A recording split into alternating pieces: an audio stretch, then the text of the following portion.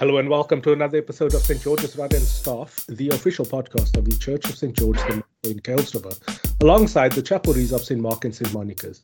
I am Lindsay Shooters, your host on this, your continued exploration of faith during this time of crisis. And I'm joined as always by the rector of our parish, the Archdeacon Rodney Whiteman.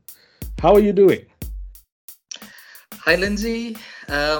Yesterday I had a beautiful view of the snow that is closer to the mountain, closer to Hassendal's shopping center, and quite intrigued, and it made my day, and it just lifted up my spirit to see another phenomenon of nature.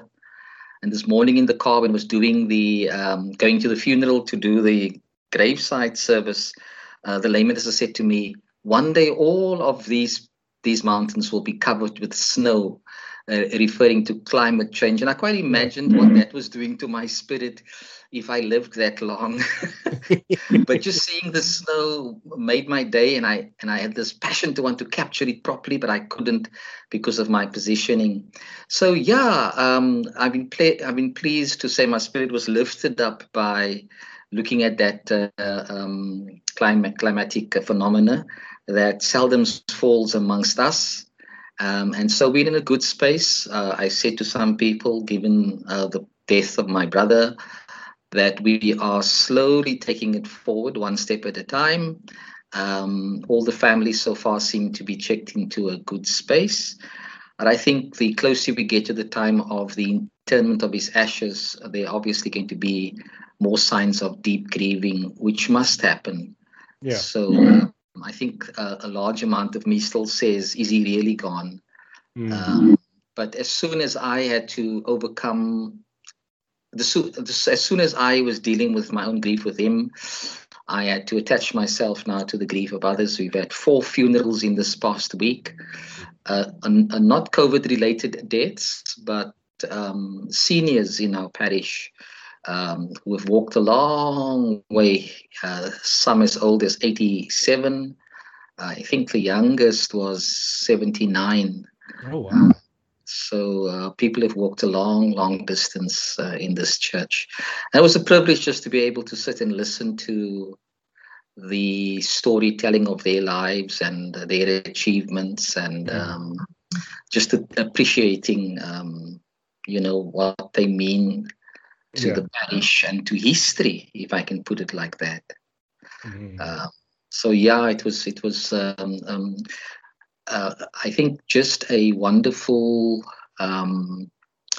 sense of the celebration of life and the gift of life, and the commendation of life. So we're all good through the grace of God. Thanks, Lindsay. And yourselves? Very good. I'm less impressed by the snow. I mean, I think we joined St. George's in 1988. And that's how long I've been living in Kuils River as well, or at least lived in Highbury. And I recall in my younger day that the Stellenbosch Mountains, not the ones behind them, used to be covered in snow. Okay, so you could see it from your house, yeah. Yes, and not like the far ones that you see now, like Franschhoek and beyond.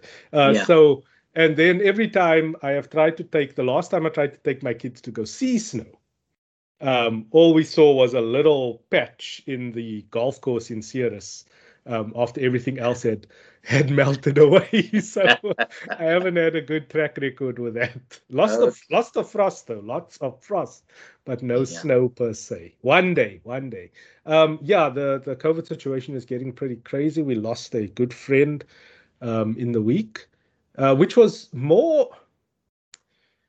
It hit harder because it was one of my closest friends, best friends. So we met through this person, and calling another adult.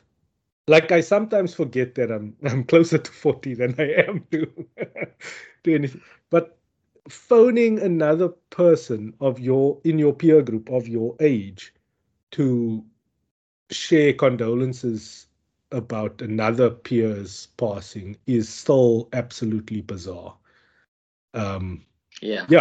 So please tell everyone you love that you love them often, and yeah, keep safe during this pandemic and get vaccinated and try your best to do your part, because it is really a lottery. I've just been reflecting on the survivor's guilt actually that I have, that someone labeled on social media, and I didn't actually know that I felt that.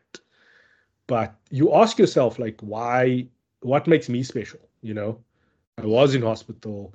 I did all those things. I turned out fine. Whereas this guy, he was admitted with pneumonia, was discharged on Monday, and 3 days later ended up passing away, which is, yeah.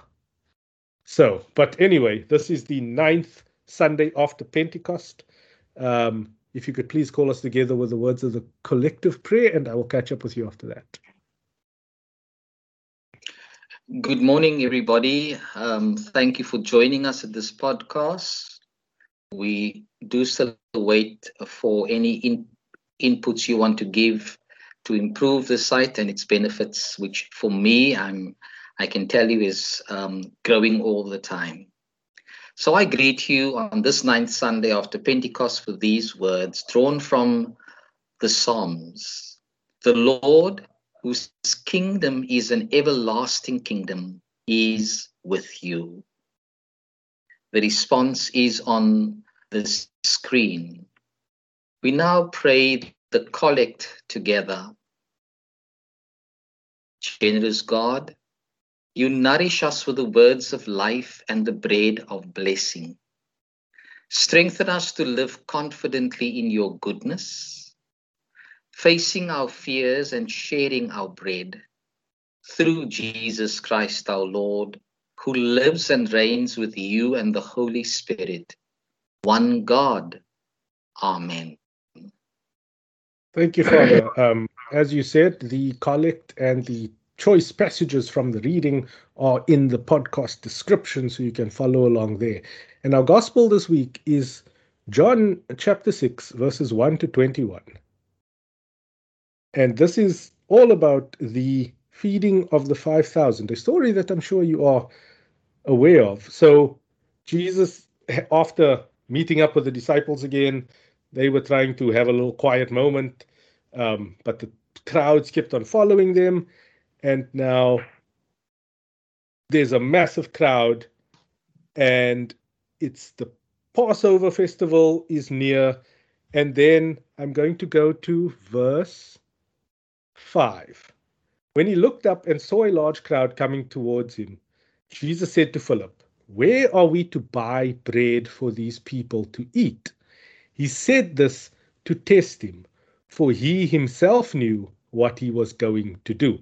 So I'll put a pin in that. And then I never knew that the walking on water happens after this incident. I always read them as two separate stories. So they feed the 5,000, and then Jesus goes to go meditate in the mountains because he's like, these people want to make me king. I'm not about that. And he's still trying. So my understanding is he's still building up his following at this point, building up his kind of the myth around him. And then the apostles leave on the boat. They can't find him. And then they see him walking on the water. So why is he testing the apostles?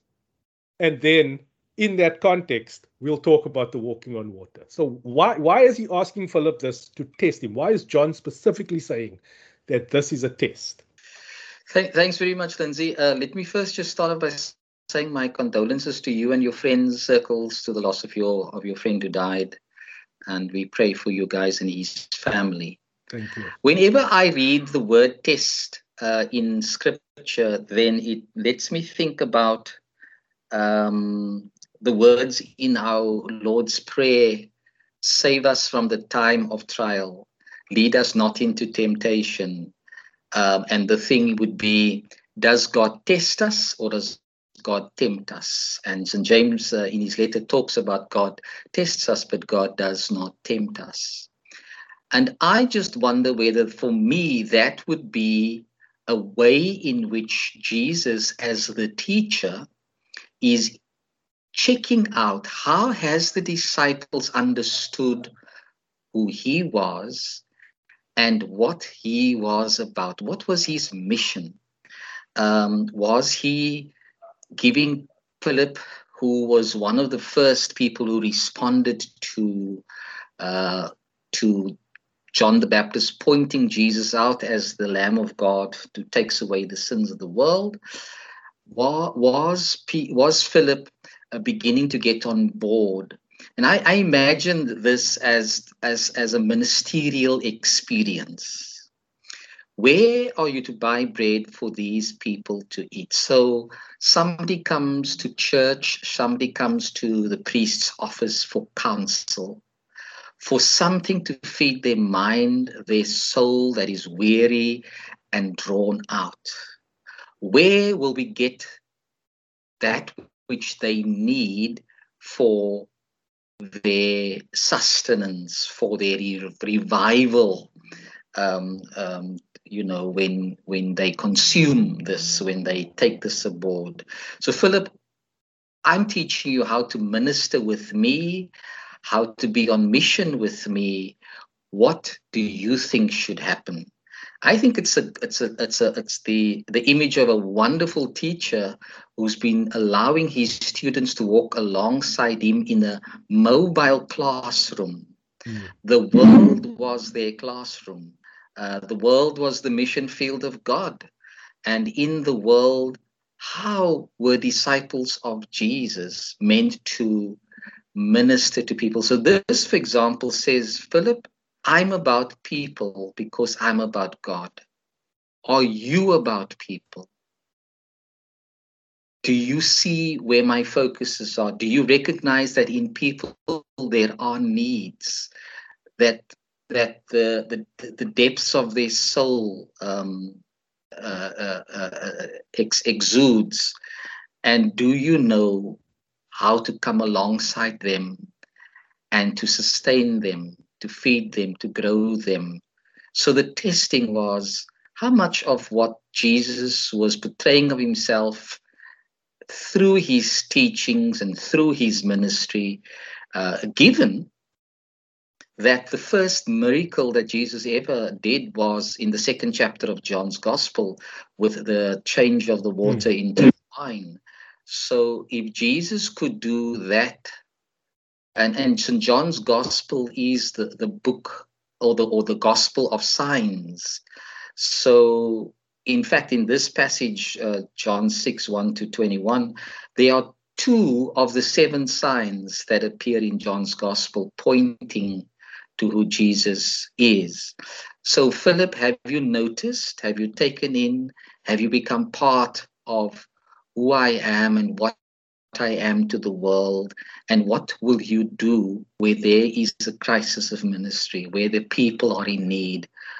Where will you buy what you need to give them? Is my training at seminary sufficient? Is it necessary for me to continuously praying and being open to the Spirit of God and reading and studying the text of Scripture and trying to understand how it is to be contextualized in the current circumstances? Does my learning stop? Does my engagement with, in this podcast, for example, we are exploring faith. So how much of all of this is enriching me and you and us as a congregation to be able to respond to Jesus? Where are they to buy what is needed of the people? Now, Philip's response was very interesting. He thought about the budget, which is what we first sometimes do. We do tend to say, can we do this? But what does the budget say? As if our lives are determined by budget. And then to say, well, there's not enough. I think that's the main thing. Is who Jesus is and what Jesus came to bring enough for the people? And do we think ministry is about giving them something that is seeable and touchable, that we can say, well, I'm not sure I've given them enough now? Mm. You know, when parents come to baptize their babies, we teach as the church that this is a part of renewal of your faith as you stand in to take responsibility to teach your child how to live by faith in God. And we would hope that that faith is understood as being sustained within the worship community, so that it empowers the parent to raise the child in a godlike way. But when we don't participate in the body of Christ, where do we get what could sustain that child's life? Are we robbing our children by not growing in the ways of God, in the mind of God, with the wisdom of God to raise our children? So when we think our child needs a specific gift or specific means to survive in this life, we are not giving them what is enough. We're giving them what we think is enough by just what is seeable. What is the deeper meaning of what is needed? So are we journeying with Jesus, and are we noticing who he is and what he means and what he brings to the hope, to enable people to live by hope? A long response, I'm sorry, but No, that's perfect. So importantly, he does ask Philip, where are we to buy? So that immediately puts Philip's mind in like, okay, this dude is asking me a budget related question. So it's like my concern is, what did Jesus expect his response to be? Like, it's like, no, teacher, you have got this. I understand that you are going to work a miracle. Philip didn't know that. Like, he's being asked sure. now, like, where are we going to buy food for these people? And yet, Lindsay, we are somehow challenged to think deeper. Are we? Let me go back to an example you sketched from your own life. Your passion for rugby made you choose a particular school to continue an academic and rugby career. Mm-hmm. Something in that package you didn't know about until you appeared on the rugby field for the first time. Mm-hmm. That made you made you look at the present, right? Given the passion you had, look at the present, but you were also looking at the future.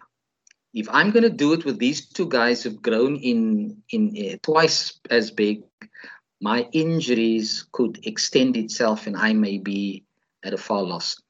Now, what is it about the aspect of buying? It's not just a matter of going to where you buy. Where did you have to draw on from, on your inside, on your experience, wide experience, when you saw that playing the game of rugby is about injury? So you had to go into your inner self to see if in the storerooms there is wisdom enough to make a choice that could have been to your detriment. So when we encounter Jesus, when we encounter each other, let me put it to you the other way around. A thing that I drew from the other day, just in a conversation about 5 seconds with somebody. I was doing a funeral on Monday, and one of the congregants at the graveside said to me, "Father, I haven't been in church for a very, very long time, and I miss it so much. But when I heard you sharing the message, I wanted you to go on." Now, what was that saying to me about how am I storing up things? How am I noticing things and learning from them so that my inner stores are filled enough, not of my stuff, but of that which God provides insight, wisdom, vision, knowledge, all of that, to then help me to say I can draw from that and give to the needs of people. So the word buy is not shortened to an economic thing. Mm. It was a broader understanding. And then when we look at the word bread, bread is not significant only to food. It is what the whole person needs. And were the disciples allowing themselves to learn that from Jesus?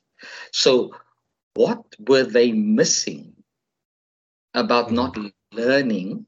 Because remember, in Mark's gospel, the disciples are not painted in a very nice picture.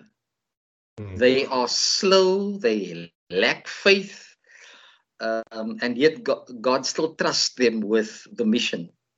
So Mark was hard on them. The other gospel writers was a little bit more kind to them. So I think it's important for us to look at this interaction with Jesus and Philip, and what are we meant to learn from it, not just for ourselves, but how does it make us conduits through which others are also empowered, inspired, enriched in their life and their faith. Okay.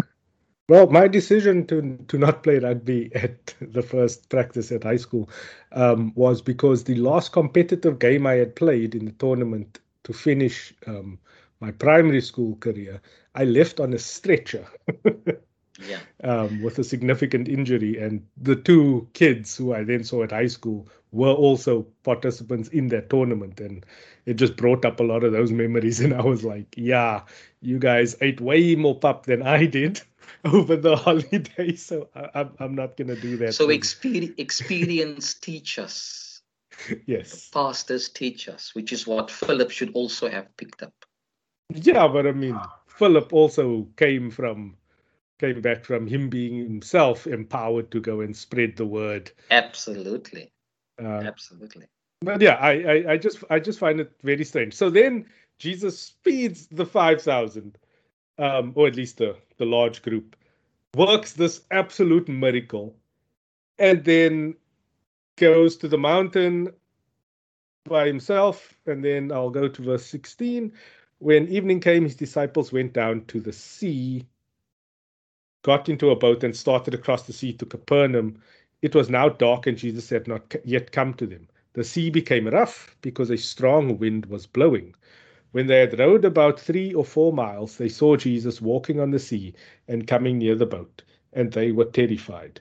But he said to them, "It is I. Do not be afraid." Then they wanted to take him into the boat, and immediately the boat reached the land toward which they were going. So I've said it before. For me, this is just the ultimate flex on Jesus's part. I see no purpose in this miracle other than just, I don't know, just trying to get more awe from his disciples. It's like they just saw you turn, if we take the literal story, turn the loaves and the fish into like an amazing feast, and there were still leftovers. Like, why did he have to put this particular cherry on the top? Well, do we know always how God comes to us?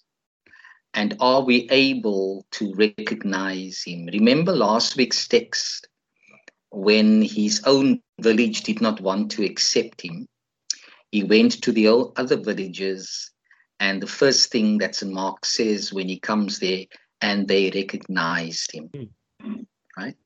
And in response to the recognition, they then bring their sick and their suffering to him. So again and again and again, we are challenged. How do we discern God's coming to us, and in what moments does God comes to us? In the moments of our lives, how does God come to us? How does God speak to us? So what is our discernment? The very area of exploration of faith, no matter whether there's a crisis or not, is about how do I discern the presence and the purposes of God and the voice and the word of God in any context. This story has significance for me in the symbolism that there is. It was dark. Now, we do know from St. John's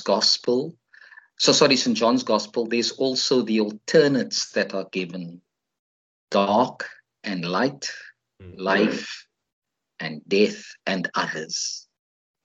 So when it is dark and almost impossible to see anything or recognize anything, how do we discern God in a time like that?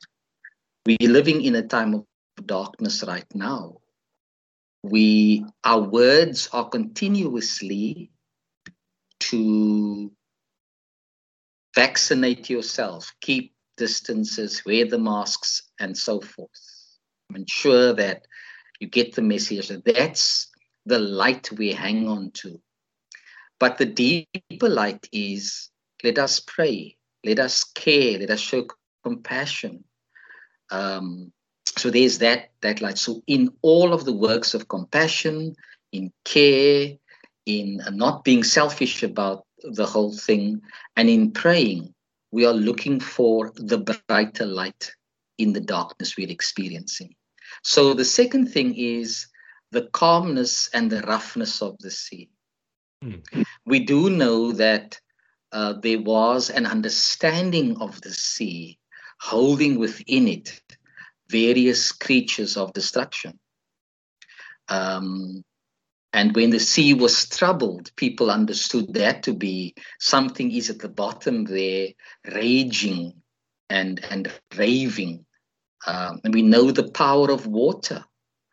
So even though the sea they spoke about here was more a lake, it still had the dynamic of water and the presence in terms of its roughness and strong winds blowing. And what do we experience in that rough times is the terrifiedness and the fear of life. So now this obviously, you use the word literally. What literally happened here? That is your what's name. I'm saying that whatever literally happened, the nuances in which the story are written gives us an understanding. We can draw from there lessons of how we feel in rough times and in dark times, and when it seems as if Jesus had not yet come to them, God's distance from us. So in this story, a sea-like story of roughness, strong winds, darkness, for people particularly who've been on the sea more times than can be counted, because that was for them their life. In fact, somehow the shortest route to the other side was via the lake. So in all of this, how are we meant? The psalmist, Psalm 23 says, though I go through the valley of the shadow of death. And because we're so intrigued by death, I always used to read that just as death, without realizing that even before death happens, there's a shadow. And when death happens, the shadow remains. What happens in all of that, says the psalmist, I will fear no evil because you are with me. If you provided for me in the good times, then you must be there for me when the times are not so good. So in all of this, in this sense of fear, in this sense of terror of the experiences they were going through, darkness, aloneness, and rough seas, how does Jesus present himself to them? And here, he is, in John's Gospel, the Word that was with God, the Word that was God, and the Word became flesh. And this Word informs them who he is when they see this image. But he said to them, it is I. So in moments of severe confusion, remember I am there for you in ways beyond your imagination. Don't let your fear and your terrifiedness become the major analysis of your life. Yeah, I see that. But so they were terrified of him. Well, they didn't know it was him. Yeah, they didn't recognize him. They just saw this dude walking on water, and then he came towards them. So, like, you can indulge me for a second. You can almost feel like Jesus was. Last week we had the whole discussion about leadership, and I actually attested to the fact that Jesus had displayed superior leadership there. Community leaders within the Galilee area who allowed themselves to be seduced by Herod's parties and all those things, and then took the head of old John the Baptist. Still very upset that we didn't really. We will have an entire episode about John the Baptist. Oh, okay, yeah. I think we should. I think we should. No So problem. now, as a leader, you are now doing this miracle. And again, I circle back and I was like, what is the purpose of this moment? It's like you've set them up to understand that there is great power that they have never even imagined in this world. Like, you have worked miracles in front of them. You have given them the ability to go and heal the sick. And now there's a figure walking on water towards them. Jesus is not there. This is just like gaslighting at this stage, actually, because they are already jumpy. They are aware of supernatural powers. So of course they're going to be scared. And like, I don't think this is a it's always bothered me that this is not a good teaching moment by Jesus. I think it's one of the most profound teaching moments for me. Your child has assurance when he hears your voice and he hears that voice coming nearer in his moment of fear and uncertainty. Then when he reflects on that, what does it bring up to him?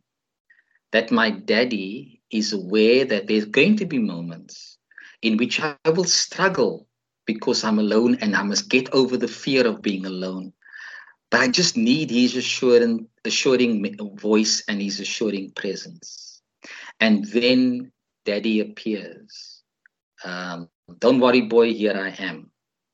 So it's about presence and identification so that we can learn that in all moments that God comes to us, that God is with us. Who more profoundly than Jesus could say to them, it is I. But Here he doesn't I would criticize their put faith. my children in the peril But to teach them that I'm always going to be there. But they will land up in peril when they will long to hear your voice and have a touch of your presence. But Jesus is putting them in the situation. No. It is the normal flow of life. I think we'll agree to disagree on this one. It's normal flow of life. How did things happen? He went up the mountain. We don't know. The story doesn't tell us what agreement they had as where they were going to meet. It was getting dark. They had to make a decision, like you on the rugby field. Do I leave or do I go? So when they decided to leave, Jesus comes to join them. He didn't put them in that situation. We just don't know if there was any agreement of when he would come back to the shore and that they would have to go over the lake in such a time as passed. I don't think, in other words, you are saying he set them up. Yes. So that he could reveal himself. I'm saying no. The normal things of life is to say, this is how we have to make choices. This is the kind of crisis we go through or the wonderment we go through. Where in all of this is God for us? And so Jesus identifies himself as the one who comes to them, who, even when they enter into the space of crisis, he is coming to them in ways that he could help them to deal with this thing called fear, which is very much within us. It's a human response that often gets us down. Later on in John chapter 14, we will hear him say, do not let your hearts be troubled. Believe in God, believe also in me. So he would move them along to the point of how this whole thing of knowing he is there for them is that we move from fear to faith. So it's teaching moments. How does God, only God can present God himself to us, identify himself to us. And I think it's most in crucial words of the text, it is I. Life doesn't stop when the 5 miracles or when the miracles happened. They moved on to the next encounter. They moved on to the next experience. So if it was all about the miracles and we would fully understand who Jesus in the miracles, then the story was finished. The story doesn't end with miracles. And many people would like us to believe that that's what faith is all about. Faith is a journey that includes all of the experiences, that conjures up this whole thing of fear within us. I will give you that point. That was very well articulated. But yeah, I still I see into that. Like my own like journey in my career, and when I reached the top of my mountain, and then you realize that the journey doesn't stop there, or at least while you were climbing, you didn't realize that the overhangs and the trees and everything was protecting you from the harshness of the rain. I'm just going to go down that metaphor now. And then you're on top, and then you realize, like, oh, I actually have to deal with, like, the directors now, and they all have their own agendas, and I have to balance what's good for the reader versus the commercial interests versus the personal interests of the board or the CEO. And I was actually having a chat with a friend today where I was like, I'm not going to bend towards like the vanity of the people who think they are in power, you know. I'm there for a reason, and that's to serve the reader. And yeah, that's why I'm not in that job anymore. But it's interesting, you see, you that's the journey of life. You have to move up towards the top. Yeah. But what really matters is, as you engage at the top, you still have to come back into the valley to ground what you have learned, so that those on the ground can benefit. But you are the conduit through which they will know, and they will be empowered to make choices and decisions based on your willingness to climb the mountain, to be where the head is, in order to be able to say, now, how does this empower those whom I'm actually going to be serving? So this is a similar empowering experience. How will I be able to teach people about the celebration of the presence of God when the going is tough and people are asking stringent questions? Where is this medical Jesus when you are going through a rough sea experience? Where was Jesus when my brother, who tried to be very faithful, got COVID and died 2 weeks afterwards? Where was Jesus when your friend of a friend died? Does death mean he wasn't present? So now I go back, and I said to my sister-in-law the other day, one of the ways I'm learning to deal with the whole issue of death is to look at Jesus' own death. What really happened on the cross that can help me to understand how I am to embrace death, deal with death, that of my own death and that of my loved one's death, and that with people that I minister to. I have no other model to work with but that which Jesus gives me on the cross. So how do I help people in empowering them in their own walk of life? When they experience the abandonment of God, because that's how our spirits would interpret, where is God in all of this for me? And how do I help them to understand, even when He doesn't seem to be there, He is there, and we have to come to believe in it. Because if we don't, then we believe in our fear. We believe in what is dark among us, and that becomes the narrative that will govern our lives. But faith enables us to respond to presence that says, I'll be there for you always, and I will speak into your darkness, and I will bring the light. And yes, I am the same one who caused whatever dynamic the miracle worked itself out. Was it the blessing of the food and the willingness of the boy to share his meal, and so everybody shared of their meal? Whatever way the miracle took place, Jesus was central in all of that. Jesus saw the need and he incorporated the help of his disciples. A young boy steps forward and everybody is well fed and they could gather up the fragrance. Why was that fragrance so important? Was it somehow to give people who weren't there? Or was it also to sustain us in moments when it became dark and they were alone and they were at sea that was rough?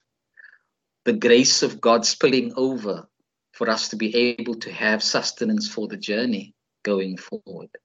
So for me, this is a great relevance to the very people we say, as you said, I am committed to the people that I serve, and that is my readers.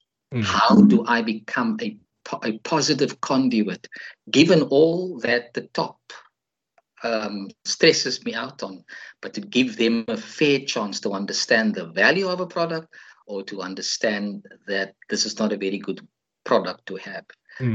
And so that they feel empowered. So I see what's going on here is Jesus taking the disciples through these experiences, say, how will they then be the ones to whom he will minister to when they are to minister when his physical presence is not there? Well, when you put it that way, it does make a lot of sense.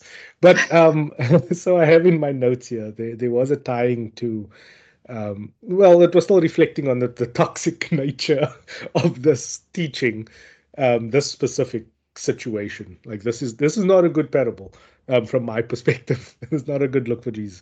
But there's also this idea of, and I hear it repeated so much, that God will not test you beyond your abilities. And it's like, firstly, why is it not an issue that God is testing you and your faith? Like, that's where I already closed the window on that whole situation. It's like, no, that is an abusive relationship, actually. Well, anything that's not tested won't have access to developing their value. Yeah, but you don't. You do that with your children. You do that with your wife to grow them. But your testing is not harsh. It's done with grace. Exactly. But now, what if you land up in a terrible situation and you have this mentality with you of like, no, this is God testing. Like if you in an actual literal abusive relationship and you decide to stick it out because this is you being tested, that's not a healthy, that is like the unhealthy side of Christianity for me.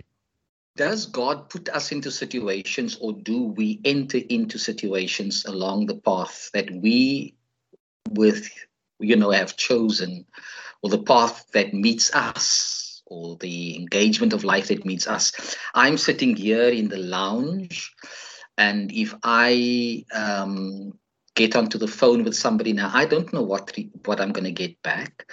So how do I meet whatever is in the encounter itself? So as I encounter life, I could go now to my bedroom. I haven't been with my wife for almost an hour. So what am I to encounter when I'm going to be with her in a few seconds' time? And then how do I engage that encounter? So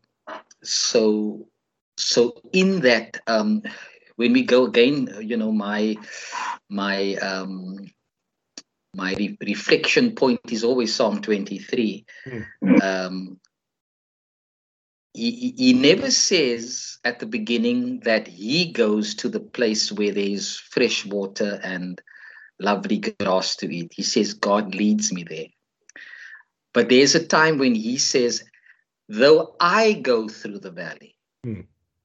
So is there sometimes when we enter into spaces that gets us into great challenges for our own life, and he gives us the understanding that the worst we could ever find is death. That's the worst experience we can find. We're living in a world where death pursues us. Paul talks about us being sheep going to the slaughter. That's almost how life is depicted. How are we meant to be sheep in this world, but with a shepherd who guides us through? So that not even death could overcome. I will fear no evil, for thou art with me. Thy rod and thy staff comfort me. So I draw enormous strength from the fact that yes, I will encounter life, but I encounter it with faith in the living God. I don't know what I'm going to encounter. I don't know who I'm going to encounter, but whoever and whatever I encounter, in that encounter, I need to respond. I need to relate. And what are my storerooms filled with? To be able to encounter and respond, and to be able to respond to the encounters that I will come up about. And it's possible that in an encounter I will face my death. How do I do that? What's in my reserve to be able to do that? Because even there, right at the point of death, when nobody knows my own struggles, and I've seen people die in front of me, and what was going on with them at that last moments, and each one was different in the way that they responded to what was beyond my human understanding. But again, here I realize from the experience of Jesus's death, having started off by saying, my God, why have you deserted me? To say, into your hands I commit my spirit. How was he able to have done that from a human perspective? Into your hands I commend my spirit. That's the last breath. So if we were to work our way back to where we are right now, how do we grow in our faith and walk with God in this life's encounter and with others, to be able to breathe that at the last? Because a lot of things we breathe from our lips, some nonsense and some good stuff, but would our last words also be, into your hands I commit my spirit? Whether that is said verbally or said in our hearts, what would be the last conversation we would have had, and with whom would it have been? I went back the other day to think about what was my last encounter with my brother. And I remembered that the last encounter with him was him talking about his family before I heard he had gone to a hospital, and a time of prayer for their healing. That was my last encounter with my brother. And so when I reflect on it, I receive a sense of hope. Mm. And again, it would have said to me, if I go backwards, how did we arrive at such a moment where our encounter could be in the gentleness of pain?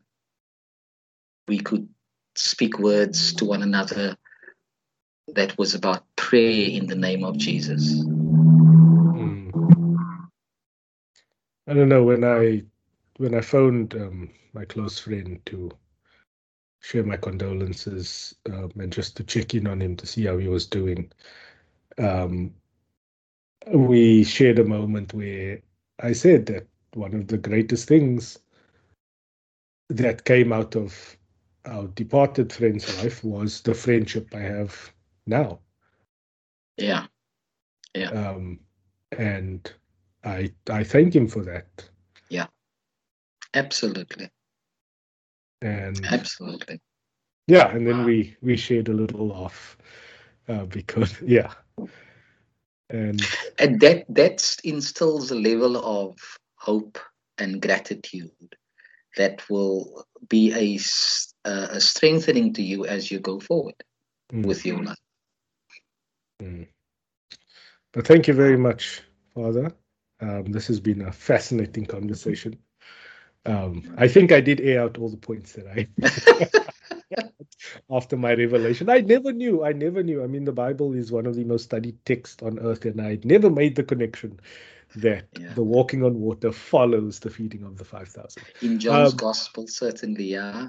But I checked up quickly just for my own references that the walking on the water appears only in 3 Gospels: Yeah. Mark and Matthew and John. Luke doesn't give that account, Mm. interestingly enough. That is very interesting. If you could please point out a few other brief points of reflection in the praise of the church. Thank you very much. This was fantastic. Thank you. Thanks very much. I appreciate you, my brother. In our singing of our praises to God, let us remember we are called to pray with thanksgiving to God as the people of God. In our prayers, we celebrate God as the one whose love surpasses all understanding, and we ask God to fill his church with his bountiful spirit, that it may make known God's glory. Also, that God may transform our politics to serve God's will and advance God's peace. And to this Lord, whose love surpasses all understanding, we are grateful for his provisions, which exceeds our needs, and we share in God's bounty, which is full of richness. That God in love would stretch out his hands to bless all who long for healing and release from their sufferings. And that this God of love, whose love surpasses all understanding, that he may hold us in his life through the darkness of death and grief, and deliver us from death to life. We pray for our land.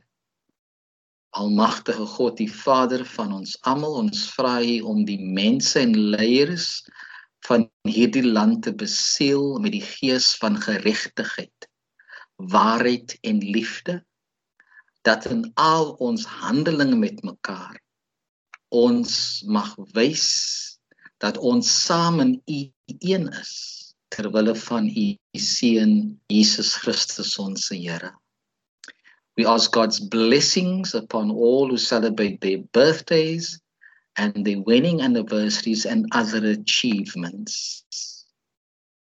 In the time of growing pandemic around COVID, we pray, and your responses as well as the full praise on the screen. So I'm only going to read what the leader does. Author of life. COVID is humbling. there are deaths and recoveries.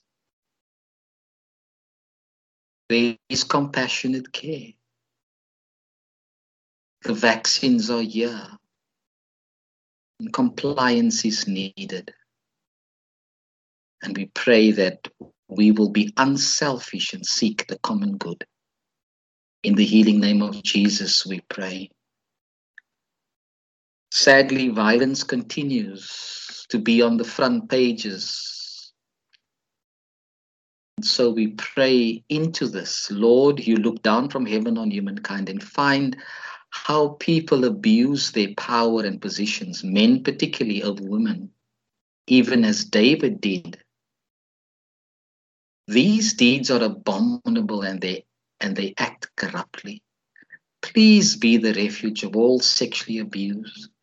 Deliver them from these ills and restore them holistically so that they can rejoice and be glad in you through Jesus Christ our Lord.